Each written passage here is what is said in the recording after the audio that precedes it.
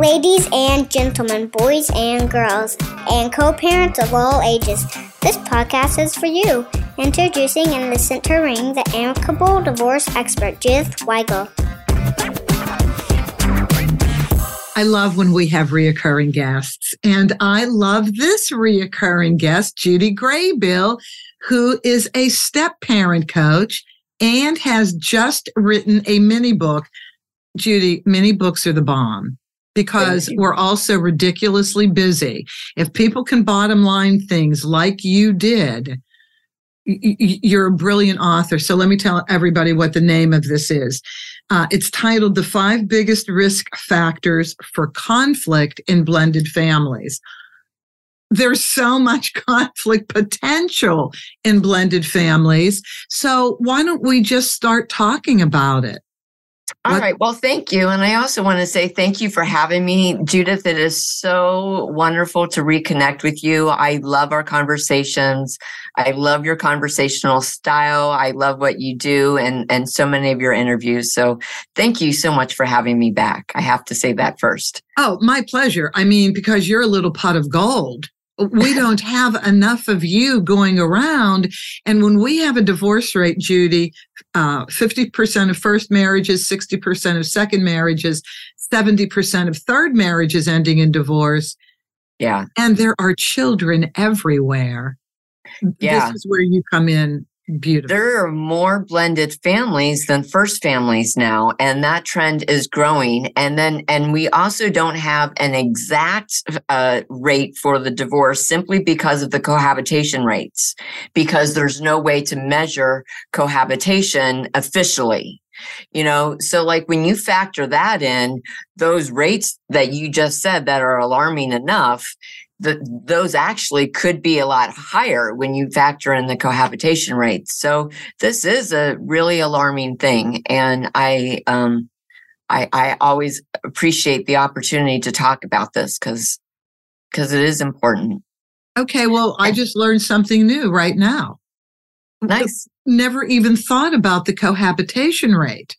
I mean, we call in California people who have children and aren't married and need the court to do custody and child support. We call these parentage cases, and they're generally proprietary. They're not public cases.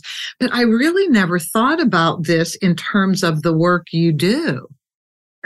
Yes. So, and also any of those single parents are not necessarily all of them. It just depends on if they're dating. So as soon as the single parent starts dating, those step family dynamics that are actually starting. And if those single parents have an ongoing relationship, or, you know, if they're still in contact with their children's parents, then those are also step family dynamic related.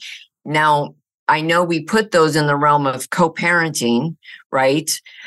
But that affects the remarriage. And that's actually one of the risk factors for conflict in blended families. That's mentioned in my ebook. Right, it's that conflict. So go ahead, start with that. Yeah. Okay. Thanks. It is a great place to start because that is one of the biggest things that I am actually hired for, if you will, is the conflict with the ex-spouse. That and the co-parenting style between the step-parent and the parent. But yeah, let's start with the conflict with the ex. The reason why that causes issues is because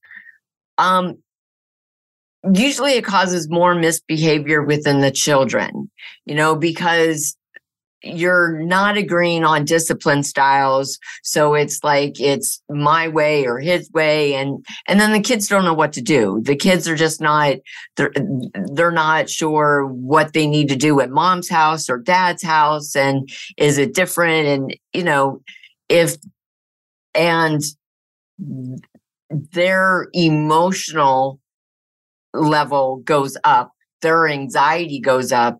And when they're having a hard time adjusting because the parents are worrying, then they're just going to misbehave more because they're usually getting less boundaries or less discipline somewhere along the lines. That's part of, and then you just have, really, you have angry kids, you have sad kids, you have grieving kids. And the more you're warring or, arguing with the other parent, the less you are present and paying attention or able to recognize what is going on with your kids. And it causes a lot more blaming too, because when you're yelling at or to your ex, everything you say about or to your ex-spouse, if the kids overhear it, even if you think they're not, the kids are overhearing it or they get wind of it, or there's a lot of bleed through. Well, kids process that as that's a part of them. They are half of both of their parents, I'm half of my mom, I'm half of my dad. So if my mom is saying something bad about my dad, then the kids are internalizing that. So there's.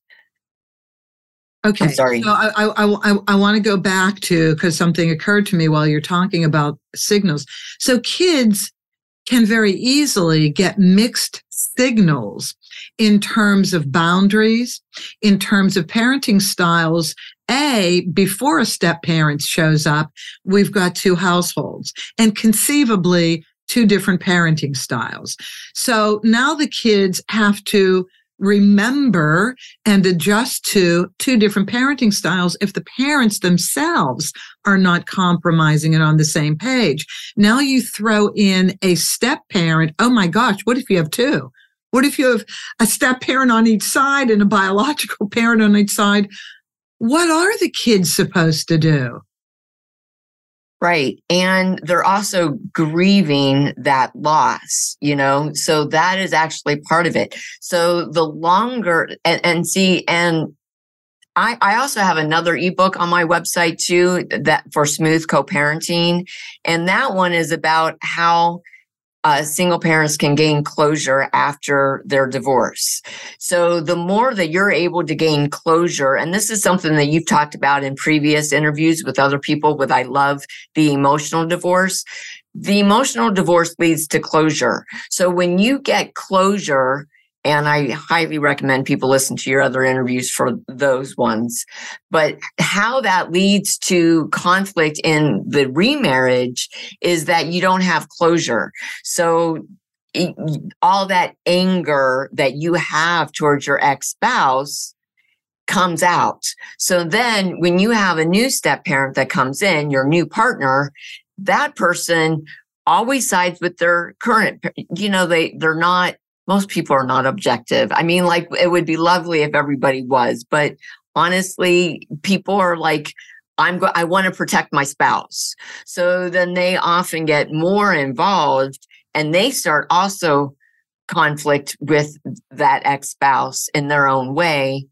So because if it's a husband, actually, it doesn't matter if it's a husband or a wife that's new. They both want to protect their spouse and protect their new spouse. And that even bleeds over into child support.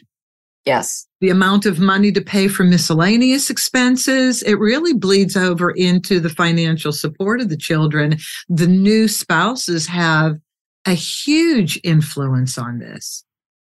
Yes. And all of that impacts the children emotionally, And I don't want to leave your audience thinking that, woe with the kids. I mean, because kids are adaptable but if a parent is cognizant, aware of their emotions and are able to regulate those emotionals, because you can't always control all those swings. I mean, you can't always control what your ex is saying or doing or whatever, and so being able to get to that point of agreement is not always possible. And sometimes a new spouse can help with that.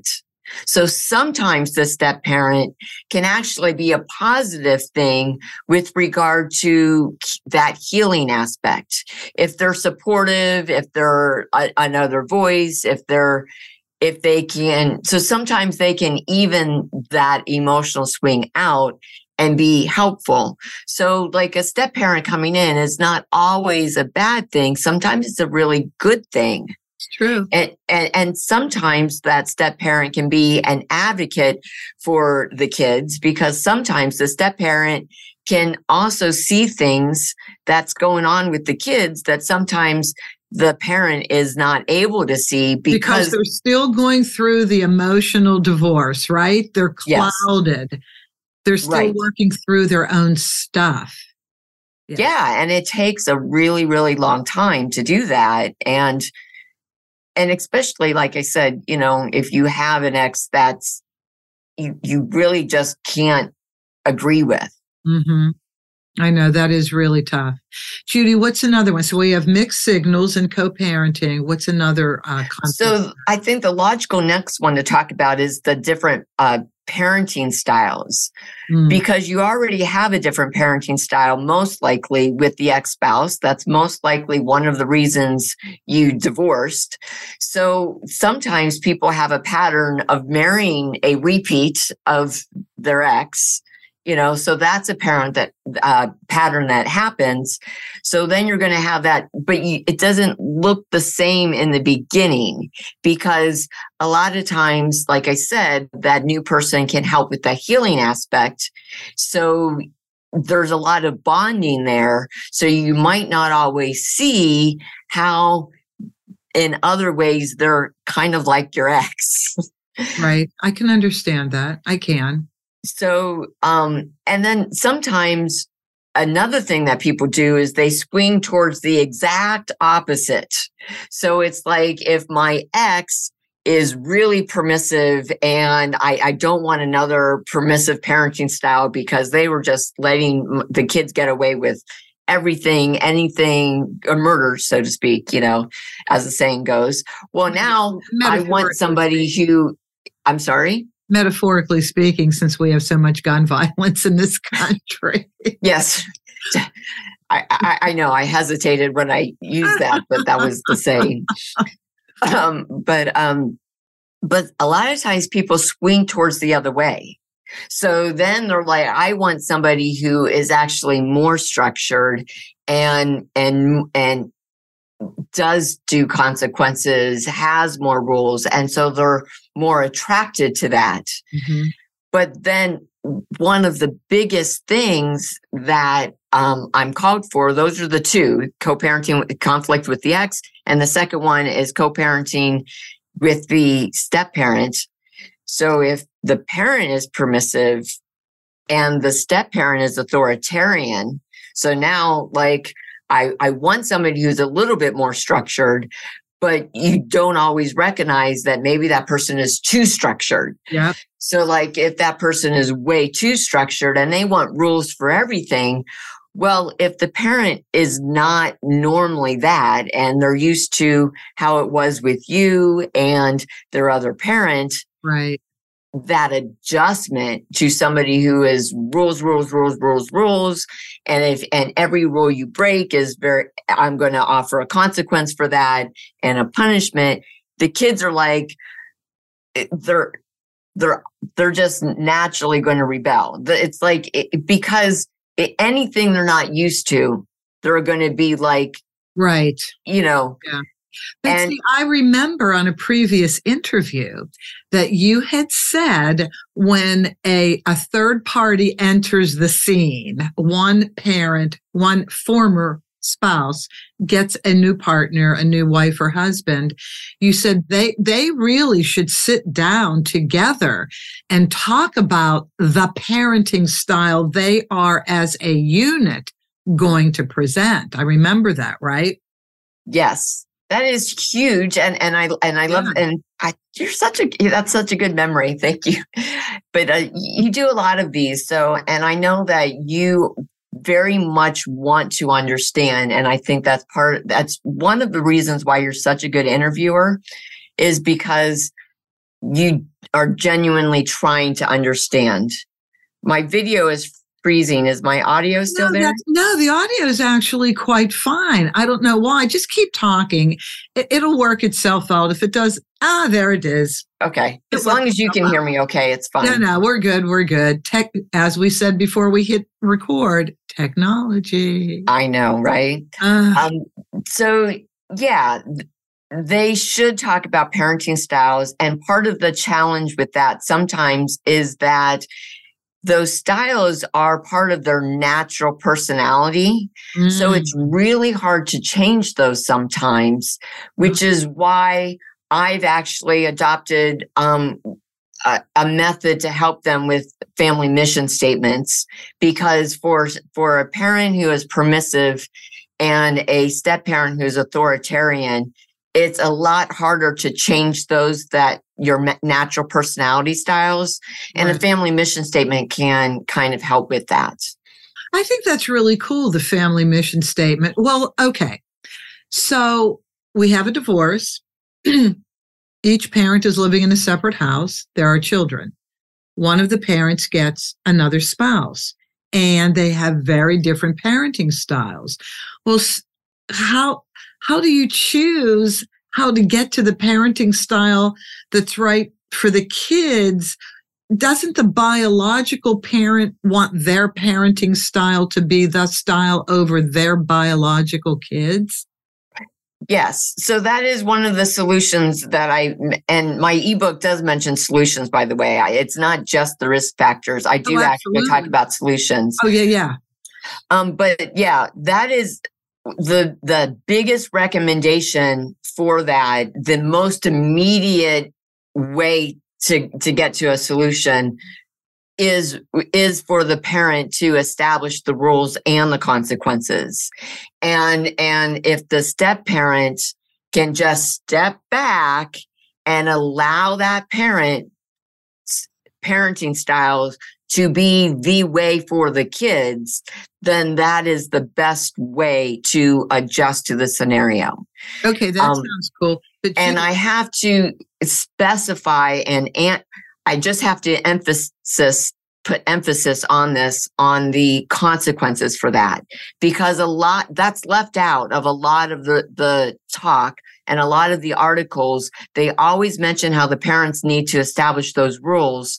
But the problem is, if they don't also establish what those consequences are, then it'll cause more problems. So if the parent, the problem with what we were talking about, the step parent is mentioning what the punishment is, and the kids don't like that. They don't want somebody else that they're not bonded to yet. If they haven't built a rapport, they're not going to be receptive to any kind of punishment, even if it's a fair punishment. That makes sense. Any kind of punishment from the step parent is usually not accepted. But if the parent says, okay, for every rule that's broken, this is what the consequence will be. So the parent establishes that ahead of time, and they tell the kids, this is what the consequence is. And even when I'm not here, I'm giving authority to my spouse, your step parent, usually by name. I'm giving that person authority to give you this consequence, this punishment. Then the kids are like, now it's coming from my parent. So even when my parent is not home and my step parent is giving me that consequence, the kids they can't argue with it, because that actually came from the parent, even though the step parent is actually implementing it. Okay, I want to complicate this for a second. Okay, good. Each parent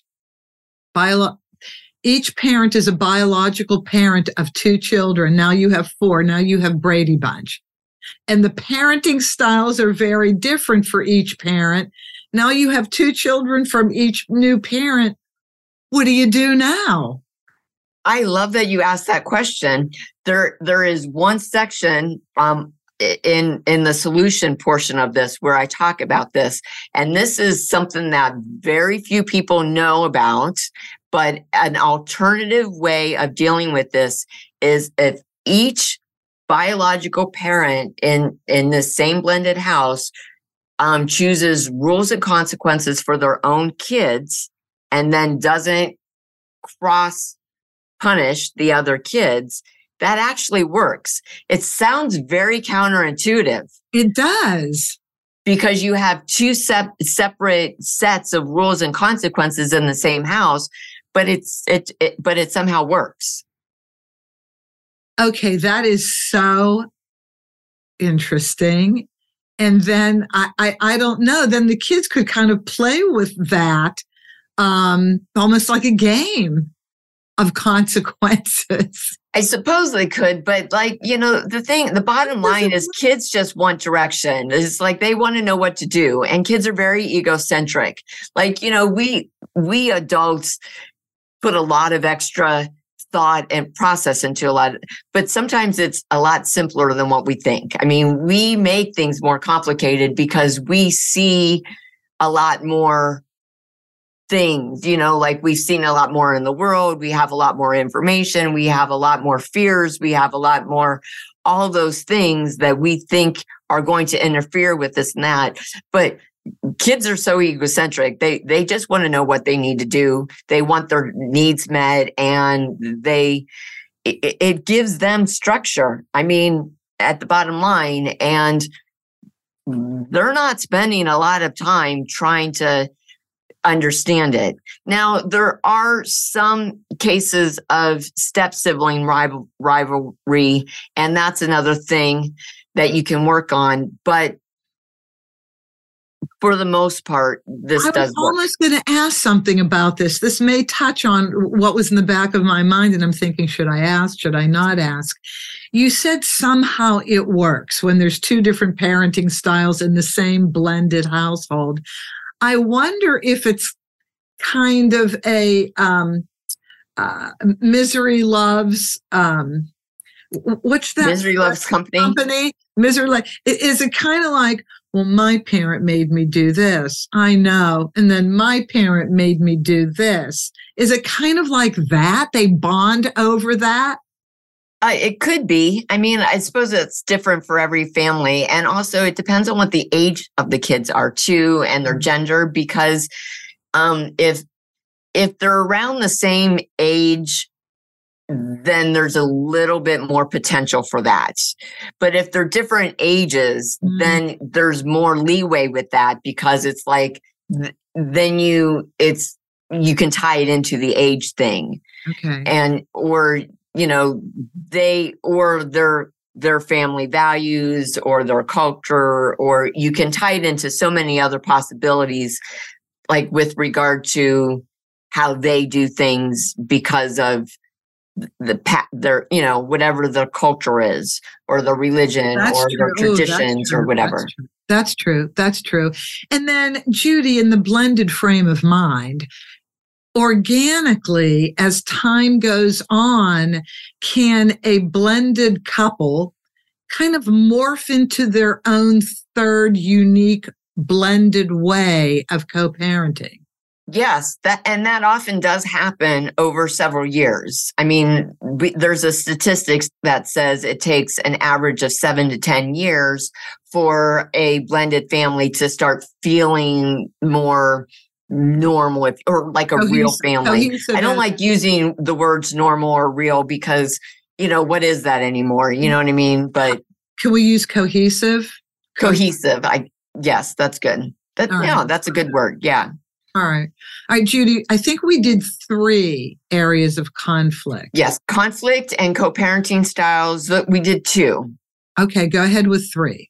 With the age of the kids. So this one is a big one that I wanted to express, because like if the kids are like 6 or 7, basically 8 or 9 is like the rule of thumb. Younger than that, they adjust very well. Older than that, not so much. And the older, the more difficult. And so this, to me, I want to bring in one of the main reasons I wanted to write this ebook is because there's a lot of shaming and blaming and fear that's happening in the step parent world. So there's a lot of really horrible step family stories out there. And so just of all the things that go wrong and all the conflict and any new stepmom that joins a support group because they want to know what they're getting into are often bombarded with all the horror stories of all the things that go wrong, like all the conflicts and all these things. Right. But then an unintended effect of that is you also have a lot of stepmoms in there who have never had big problems, and they have good intentions with wanting to join these support groups so they can offer support for other stepmoms. Okay. And and they have very good intentions to doing that. But because I have done X, Y, Z and have gotten good results, you should be able to also. Okay. But the problem is if the kids were young when you blended in the first place, they adjusted well. So no matter what stepmom did, X, Y, and Z, it's going to be better received by the kids. Even if they have a different parenting style, it's still going to be different parenting styles, which is a risk factor that I mentioned in the book. Even that does not seem to have that big of a potential conflict when the kids are young, because the kids are adapting very easily. Okay. Right. That makes sense. So a lot of times stepmoms don't realize that one of the reasons they don't have conflict is because they blended when the kids were 2 or 3 or 6. And so then they're looking at another stepmom that has, a stepchild who is 8 or 9. And it's like, well, I did, this, that should, what's wrong with you? And sometimes stepmoms do it to themselves, because it's like, why am I having all this conflict? I don't understand. Like, I should be able to do what these other stepmoms do and get the same results. Well, that's not necessarily, because your dynamic is different because your kids are older, so they require different approach. You need to actually, if the kids are older, you need to take it slow. That's when the first things that we were talking about taking it slow and the biological parent needing to make the rules and consequences, that's when it's even more important for the step parent to step back if the kids are older. So what the step parent needs to do is really spend time getting to know those kids on an individual level, building their own unique relationship with them. And then also going back to like one of the earlier things we were talking about with the emotional divorce and the emotional swings. Mm-hmm. Every single stage of the blended family, if a parent spends more individual time with each of their kids, that helps both the parent and the child adapt better. It makes so much sense. It really, really does. Judy, what's the fourth area of conflict? Okay, well, the fourth one is an over-attachment style between the kid and either of the parents. Ooh. So I mentioned this as 2 different risk factors because it's a little bit different if they're attached to the biological parent, the custodial. For ease of conversation, I'm going to use the word custodial and non-custodial. Now, I know that most people have joint custody nowadays, but just for the ease of this conversation, I'm going to use custodial for our household that we're talking about and non-custodial for the second household. Well, how do you define the first household? The person I'm talking to. if a parent has an equal timeshare, let's just say they have an equal timeshare. It's just because I can only talk to one person. I'm not normally talking to an ex-spouse. Okay. That's the only, there is no difference. If I'm talking to the other parent, then they're the custodial just for this conversation.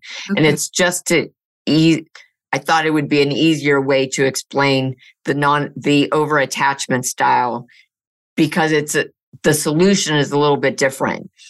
So like if I'm the biological parent and I am overly attached to my child, then my spouse who is coming in, so there's something that's called the insider-outsider perspective.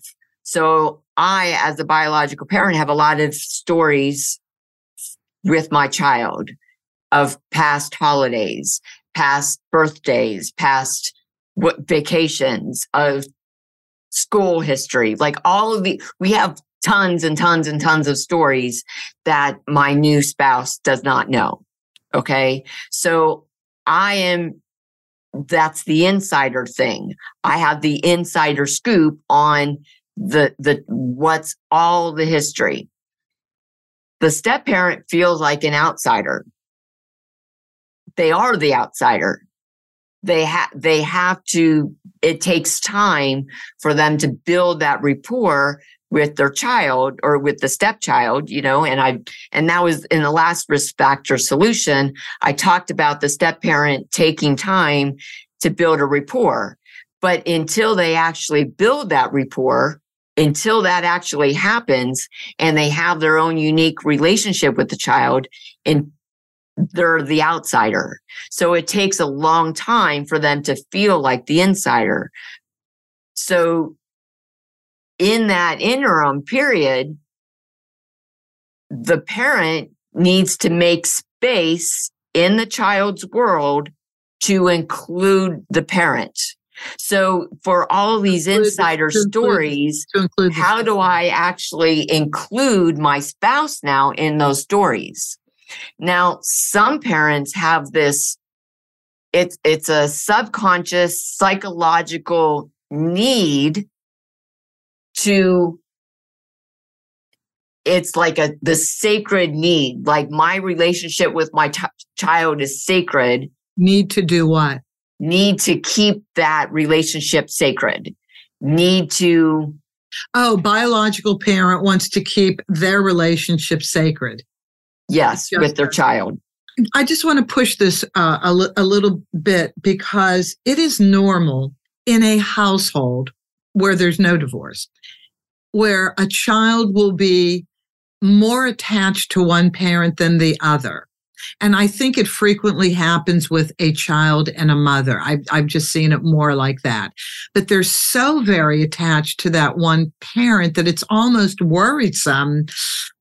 Why is that? Why did the child follows the parent around, cries if the parent isn't at home just to go grocery shopping, something like that? Now you've got a divorce. Now you have a blended family coming in. So you have a step parent coming in to the other biological parent's house, the parent that the child wasn't as attached to. Is that not a problem? When the child who's overly attached to one biological parent goes to the other parent's house and has a new step parent in front of them, does this present issues? So if it's a psychological overattachment and unhealthy attachment, then it will. So because any parent who has a psychological unhealthy attachment to their child typically, like I said, psychologically wants to keep it sacred and they have a resistance to another person parenting their child. Okay. So it could be their spouse, or it could be their ex-spouse. And then if their ex-spouse is remarried then there's even more resistance to that my ex-spouse's, spouse parenting. Right. So, and in severe cases, then they're going to talk bad about the other parent, because it's very subconscious, and it's possibly a trauma response, possibly, they're going to be overly this is how we do it. This is how I want it. This is my way is the right way. And and every other way is wrong, or I'm resistant to every other way, because any way other than my way is taking away from how I'm having this relationship. Because I'm it's a very tight container around how sacred that is. And I don't want anything at all to jeopardize that. I want to make a comment on overattachment now. This is kind of a one-off, but I've watched this in my personal family and with friends. And I hear that when I'm doing co-parenting schedules and mediation. We're talking about maybe a child that's 2 years old, and mom, definitely feels they need to bond with mom more. It's natural. It's organic. They want the child to be with them most of the time until they're between 3 and 5. You're now setting up, in my opinion and my observation, a very difficult situation with your child, because I have seen this grow into teenagers are relying on that one parent they have an over-attachment on to do everything for them. When you're a teenager and you start driving, a lot of kids start getting credit cards. A lot of kids have cell phones. So on that cell phone, you can start ordering from Amazon. You may have a little savings account. We start our kids off with savings accounts early. I have watched teenagers, Mom, will you put this in the bank? Mom, I just got this money from Uncle so-and-so. How much should I get? Mom, I'm going to go ahead and can I have your credit card and use Amazon? It's oh my gosh, they're not growing the way they're supposed to. Where's that independence? Right. And so, and you highlight a very important point, is how organic this is and how natural this is, especially after a divorce. Because there's this void after a divorce, especially if the other parent is not showing up that much, especially if one parent just becomes distant or vacant, or they travel a lot, or whatever the reason is. Okay. Or maybe that single parent is single for a really, really, really long time. That will also tighten that bond. Mm-hmm. So those are all organic things that are natural and not necessarily in and of themselves a bad thing. It only turns into an unhealthy thing if, like you say, the kids then for some reason don't become self-sufficient. That's the hovering parent, Right. Yep. The helicopter parent. So that's one potential, but also in the with the remarriage and the blended families, for the risk factor, it's I don't have space for another person. If it's just me and my child all the time, I have to emotionally adjust to be open up emotionally to have somebody else in my child's life. I have to recognize what fear do I have as a parent that is making me cling too tightly to this relationship I have with my child.